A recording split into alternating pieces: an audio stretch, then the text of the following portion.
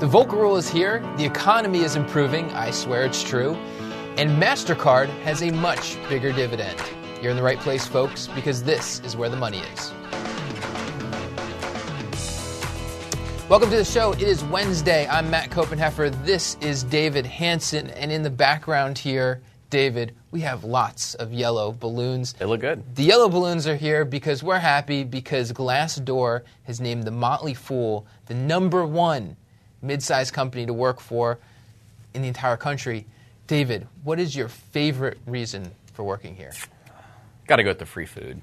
You got to go with the free food. Free food. Healthy food, too. I thought you were maintaining going to the say body. Getting to work with great colleagues. That, too. 11:30 every day. That's my favorite part. You like the free food. I get it. All right, on to the headlines. First, I guess I should, before we go to the headlines, I should say, sorry we were not here yesterday. There was a giant snowstorm here in D.C. Snowmageddon. And it shut down everything. I'm still getting used to the idea that a little bit of snow does a lot of damage here in D.C. And if we're ever not on your iTunes or your Stitcher, just check our Twitter handle at TMF Financials. We promise we will tell you if we're not up there for any Or reason. just freak out. Yeah, freak out too. Either way. Works too. I was freaking out. Okay, now on to the headlines. Wall Street Journal, B of A's Moynihan, Volcker Rule won't change things dramatically. So here we go.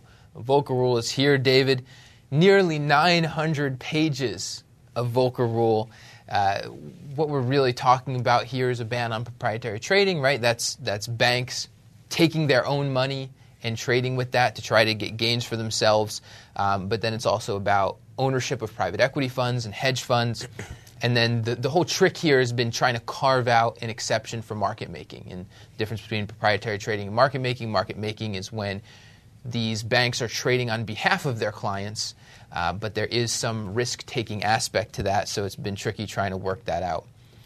In the setting of the rules, in the great launch of the rule, one of the quotes that I liked came from the Fed's Daniel Tarullo, who said, "The fundamental challenge is to distinguish between proprietary trading on the one hand and either market making or hedging on the other. The difficulty in doing so adheres to the fact that a specific trade may either be permissible or impermissible depending on the context and circumstances within which the trade is made," which sounds very soft and squishy because it is. Right. Got to look at the context. But yeah, Moynihan, he's right. He's right about the company that he's talking about, Bank of America. They're impacted by this, but not as much as a Goldman Sachs, a Morgan Stanley. Bank of America, their biggest business is their consumer banking business there. Yes, they have an investment bank. Yes, they have global markets.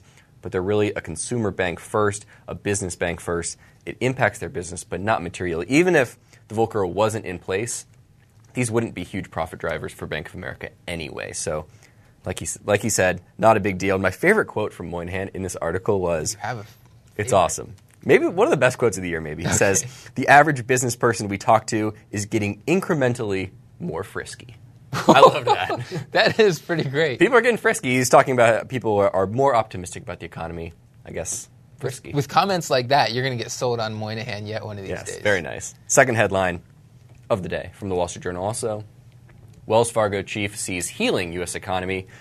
That's John Stumpf. We just talked about Brian Moynihan talking about a healing economy. He's not the only one.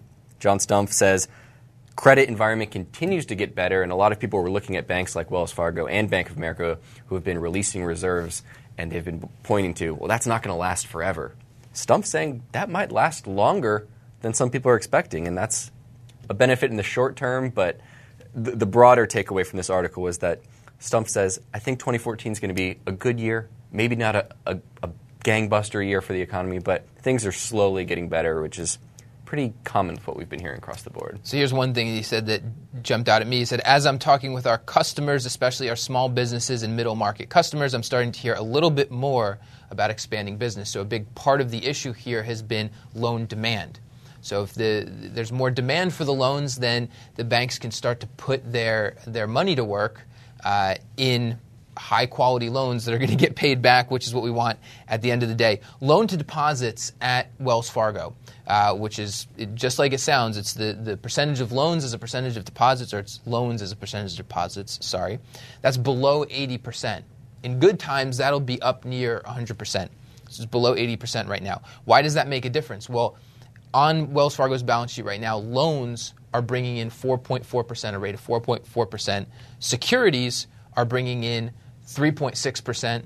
And the repo lending that Wells Fargo is doing, and Wells Fargo is not doing an insignificant amount of repo lending, 0.31%. So to the extent that Wells Fargo starts putting more capital to work in loans, that can help heal the broken net interest margin that's been challenging banks all over the place. Right, so maybe moving capital out of U.S. Treasuries, agency mortgage-backed securities into commercial loans that are helping the economy and helping everyone.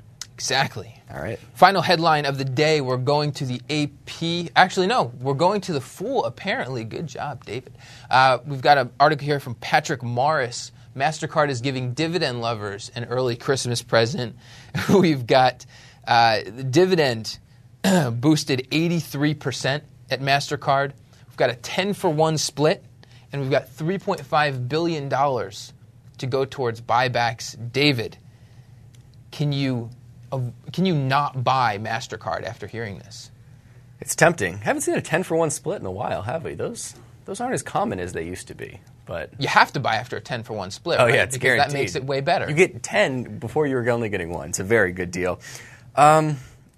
It's tempting, and it's hard to argue with their capital plan here. I'd love to see them giving back the dividends. The share buybacks, you'd be a little hesitant. Shares are at all-time high, I think, maybe saying, is this the best time to buy back shares? But it's hard to argue with them because they've done it in the past at all-time highs, and they've been successful. So the business is doing well.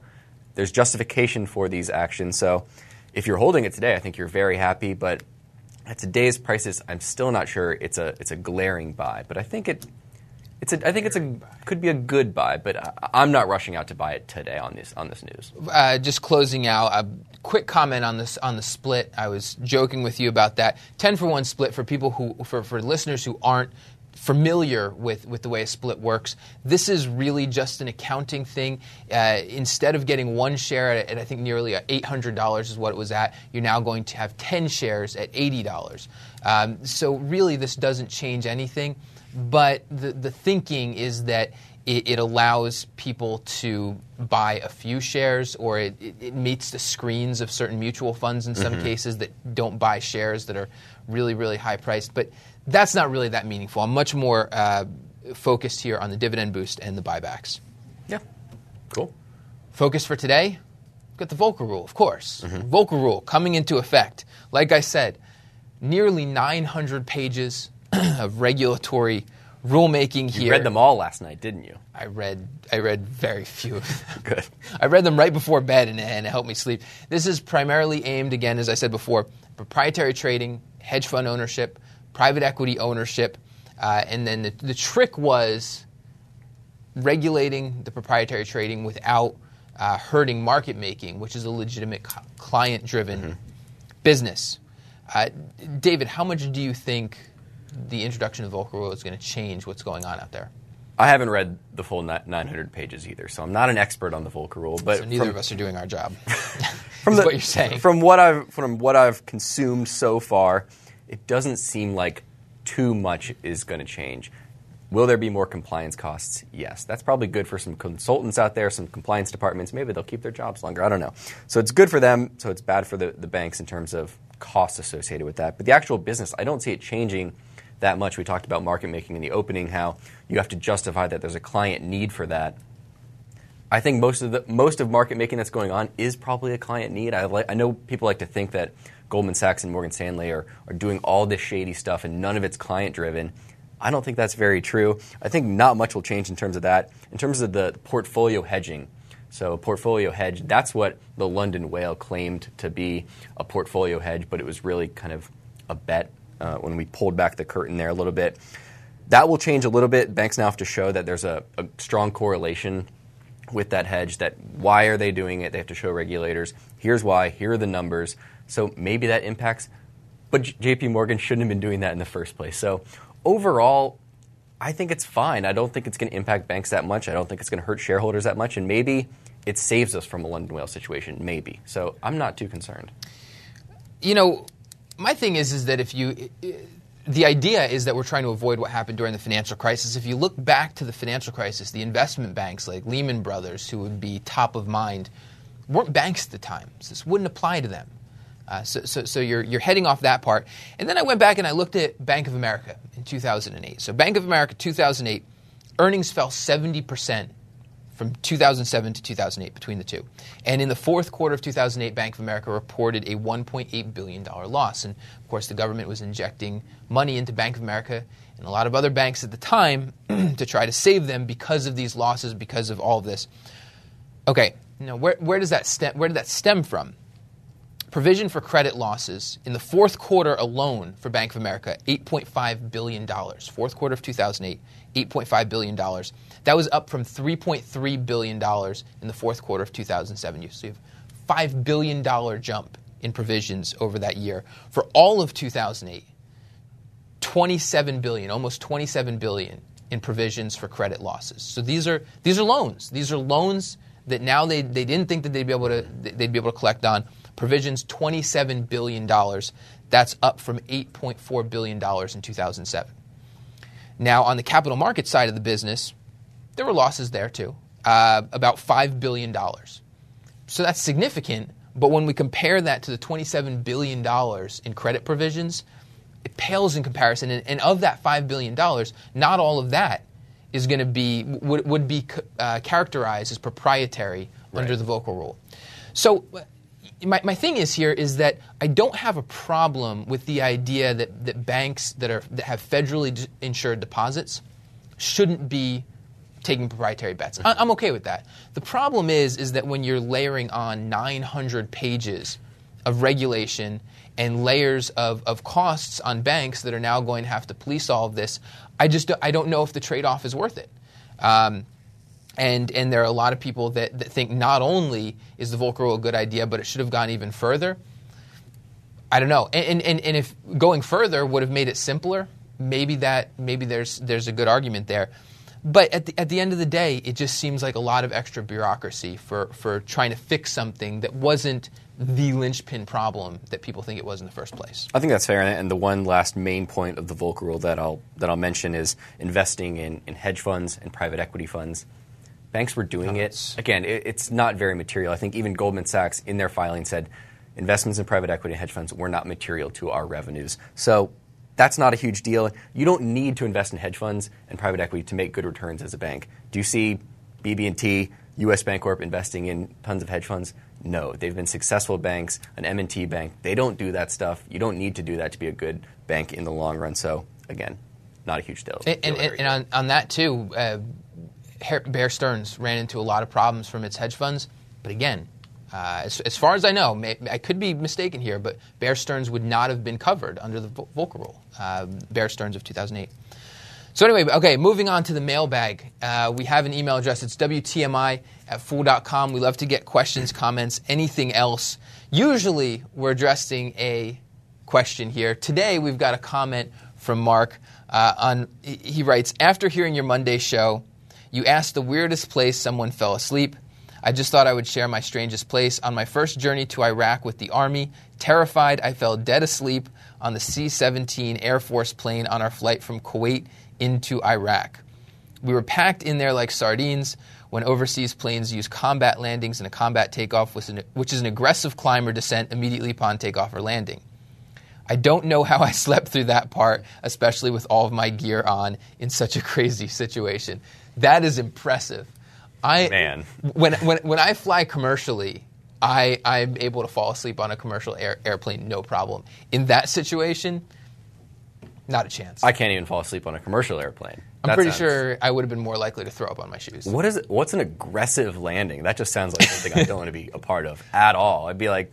Or an aggressive climb. Like, a passive landing is fine for me. No need to get aggressive here. We'll get there. We'll get to Iraq. I don't know. There's been a couple commercial flights that I've been on with some pretty aggressive landings. But yeah, no need for questions. You can send your comments, anything.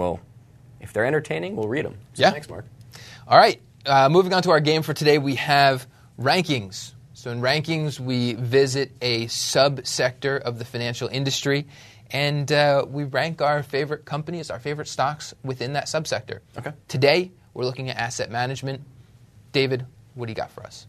Well, you mentioned that we rank our favorite stocks in this space. So up front, I'm not an expert in asset managers. This isn't a space that I follow intimately close with my other investments. So instead of giving you my 5 favorite stocks right now, I'm giving you a 5 in terms of they're on my radar, in terms of what I want to look into. So that's kind of where I sit with these. And here are my 5. I'll read them off real quick. Number 1, Blackstone. Number 2, Legg Mason. Number 3, BlackRock. Number 4, T. Rowe Price. Number 5, Invesco. My number 1, Blackstone. I think you're a shareholder in this, so Indeed.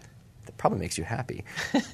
The reason I'm interested is, how can you not be interested in Blackstone? And we should note, in these asset managers, you're usually buying kind of the performance fees, the advisory fees that the underlying funds are generating. So they're getting a percentage of those funds. They're, in my mind, the best minds in the business, in the private equity game. They span over everything, buying up houses in the U.S. They have operations across the world. Great leaders there. Whether you think they're ethical all the time or not, I know there was recently a segment on The Daily Show. To me, it showed how smart these guys are, and that's one that they pass the earnings through to shareholders, so you get a dividend there. They're invested in very interesting things, so that's why Blackstone is my number 1. What do you say? I say I agree. I think you're brilliant in that number 1 ranking. So here's. Let me put it this way. I didn't necessarily rank mine in the normal 1 to 5 ranking order. The thing is that within the asset management space, I am less interested in sort of the traditional asset managers with actively managed, with the majority of the business in actively managed mutual funds. I frankly think that's a business that is getting challenged, and I think it's going to continue to be challenged. And so what I like from the more traditional side, not traditional, but BlackRock. So BlackRock is a giant in the asset management space, $4.1 trillion. World's biggest, right? Yeah, in assets under management. And the reason it has so much is that a lot of these assets are passively managed. So BlackRock is behind the iShares. Yep. So a lot of the ETFs. And I think that this is – so there are 2 reasons for this. Number 1, I think investors are getting wise and continuing to get wiser about the impact of fees on their investment returns. And with the ETFs, with a lot of the passively managed stuff, you're getting rock bottom fees. And that's a good thing. That's a good thing to be the business behind that, and that's a good thing to be an investor realizing that. And also, I think that investors are seeing ETFs as a way to get exposure to different industries. I'm mixed on that, jumping around to different industries, but it's been good business for BlackRock. I really like BlackRock. I think that that's a business that will continue to do well. I had them on my list too, if I can jump in. Yeah, go ahead. My 1 point of BlackRock, like I said, they're the world's biggest asset manager. Only 5% of revenue is coming from Asia right now. Just a point. There you go. And actually, another point on BlackRock too is that one of the ways that investment managers are typically compared and valued is a valuation as a percentage of assets under management. You're going to see that be much lower with BlackRock than everybody else, because the consideration is, what are the fees that they're collecting on those assets under management? It's much lower for BlackRock than everybody else because they're passively managed fees. So what I've done beyond that is I've grouped 4 together, 4 companies that I really like, and that's KKR, Blackstone, Carlyle, and Apollo. They have something in common. They do have something in common. These are all these are 4 of the largest, smartest, best private equity / hedge fund managers in the entire world. And I think what we're beginning to see is kind of a separation in the field. So assets, particularly pension assets, endowment assets, that sort of thing. A lot of that, more of that, is being moved towards hedge funds and private equity. And private equity has distinct advantages over public market assets, even if the returns don't always beat the public market. And then I think a lot of the rest of it is going towards like the BlackRocks of the world. So in the middle here, I think that's where a lot of the traditional asset managers are caught. So I like the 4 of those. If I was forced to rank them, I think I would probably go KKR, Blackstone, Carlyle, Apollo. Right. Maybe I'd flip-flop KKR and Blackstone, since I do own Blackstone. The one note in terms of why T. Rowe Price got on my list there, my number 4, is consistently raising the dividend. And you look at the management team there, CEO and the CIO, who's also the chairman of the company, have a combined 60 years at the company. I think they know their way around. So that's why T. Rowe Price jumps on my radar. There you go. Good management. Hard to go wrong with that. Let's finish off the day on the Twitter sphere. All right. David, what's our first tweet? First tweet is from Shane Parrish. He's at Farnham Street. Understand that just as it is complicated to make things simple, it is simple to make things complicated. Were you trying to imply the Volcker Rule here? Is that what you were doing? It crossed my mind when I saw this tweet. The idea behind the Volcker Rule was a simple one, and if I remember correctly, Paul Volcker, the former Fed chairman, his original proposal I think was on one page. I'm pretty sure it was on one page, and now we're at 900 pages. I don't know that I'd go as far as to say that it was a simple process to make this complicated, but I love the stuff that Shane comes up with over at Farnham Street, and definitely brought Volcker Rule to my mind when I saw that. Second tweet of the day. This comes from American Banker at AMER Banker is the Twitter address. FDIC approves sharp drop in annual budget. Sounds like trouble, David. It's not trouble. It's because less banks are failing, which is good for the FDIC. I tried to catch you there. I wanted to see if you actually read it. Reducing employees, they don't need as much. They don't need as large of a budget anymore. And just wanted to throw a little bit of a misnomer out there about the FDIC. Please do. It has government backing. Government is kind of the ultimate backstop there. But banks pay into the FDIC. The FDIC is bank funded for the most part.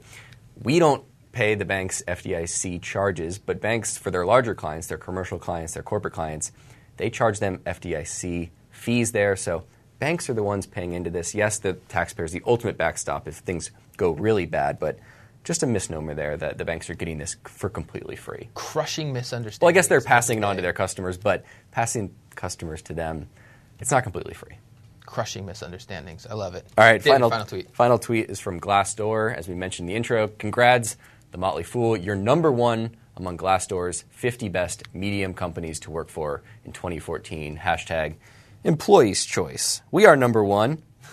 How does it feel? It feels good. Feels really good. When's the last time you won something? Oh, the race that you did recently. You were number one. I was for that day, and I had a donut to celebrate. So Actually, yes, I had 2 donuts. We are number one, and we're also hiring interns. If you have a grandson out there, a nephew, it's in college, out of college, you can go to Culture. Or you. Or the listener. Or you. Or you as a listener. Yeah. I don't know how many of our listeners are in college, but maybe. You can go to Culture. If you're in college and listening to this, email us, WTMI@fool.com, to prove David wrong. Okay, thank you. You can go to culture.fool.com. That's where all of our jobs are on there. I think we have hiring 10 summer interns. That's up there. They can apply. We also have other jobs. If you're just a fan of the Fool, want to come work here, that's great too. We also have a 3-day program in January for female college students. All expenses paid. I think that's still open for people to apply to. So again, if you're a female in college. Look at you playing the HR part. All travel expenses paid. I mean, you can't get anything better than that. 3-day seminar, investing for females. That's great. If only I was a female in college. So I'll say it again, culture.fool.com. Check it out. We're number one. Boom, number one. Well, on that note, we'll close it out for today. As always, you can email us, WTMI@fool.com. We are on Twitter @TMFFinancials. For David Hanson, I'm Matt Copenheffer, and we will see you tomorrow. People on the show may have interest in the stocks they talk about, and the Motley Fool may have formal recommendations for or against. Don't buy or sell stocks based solely on what you hear.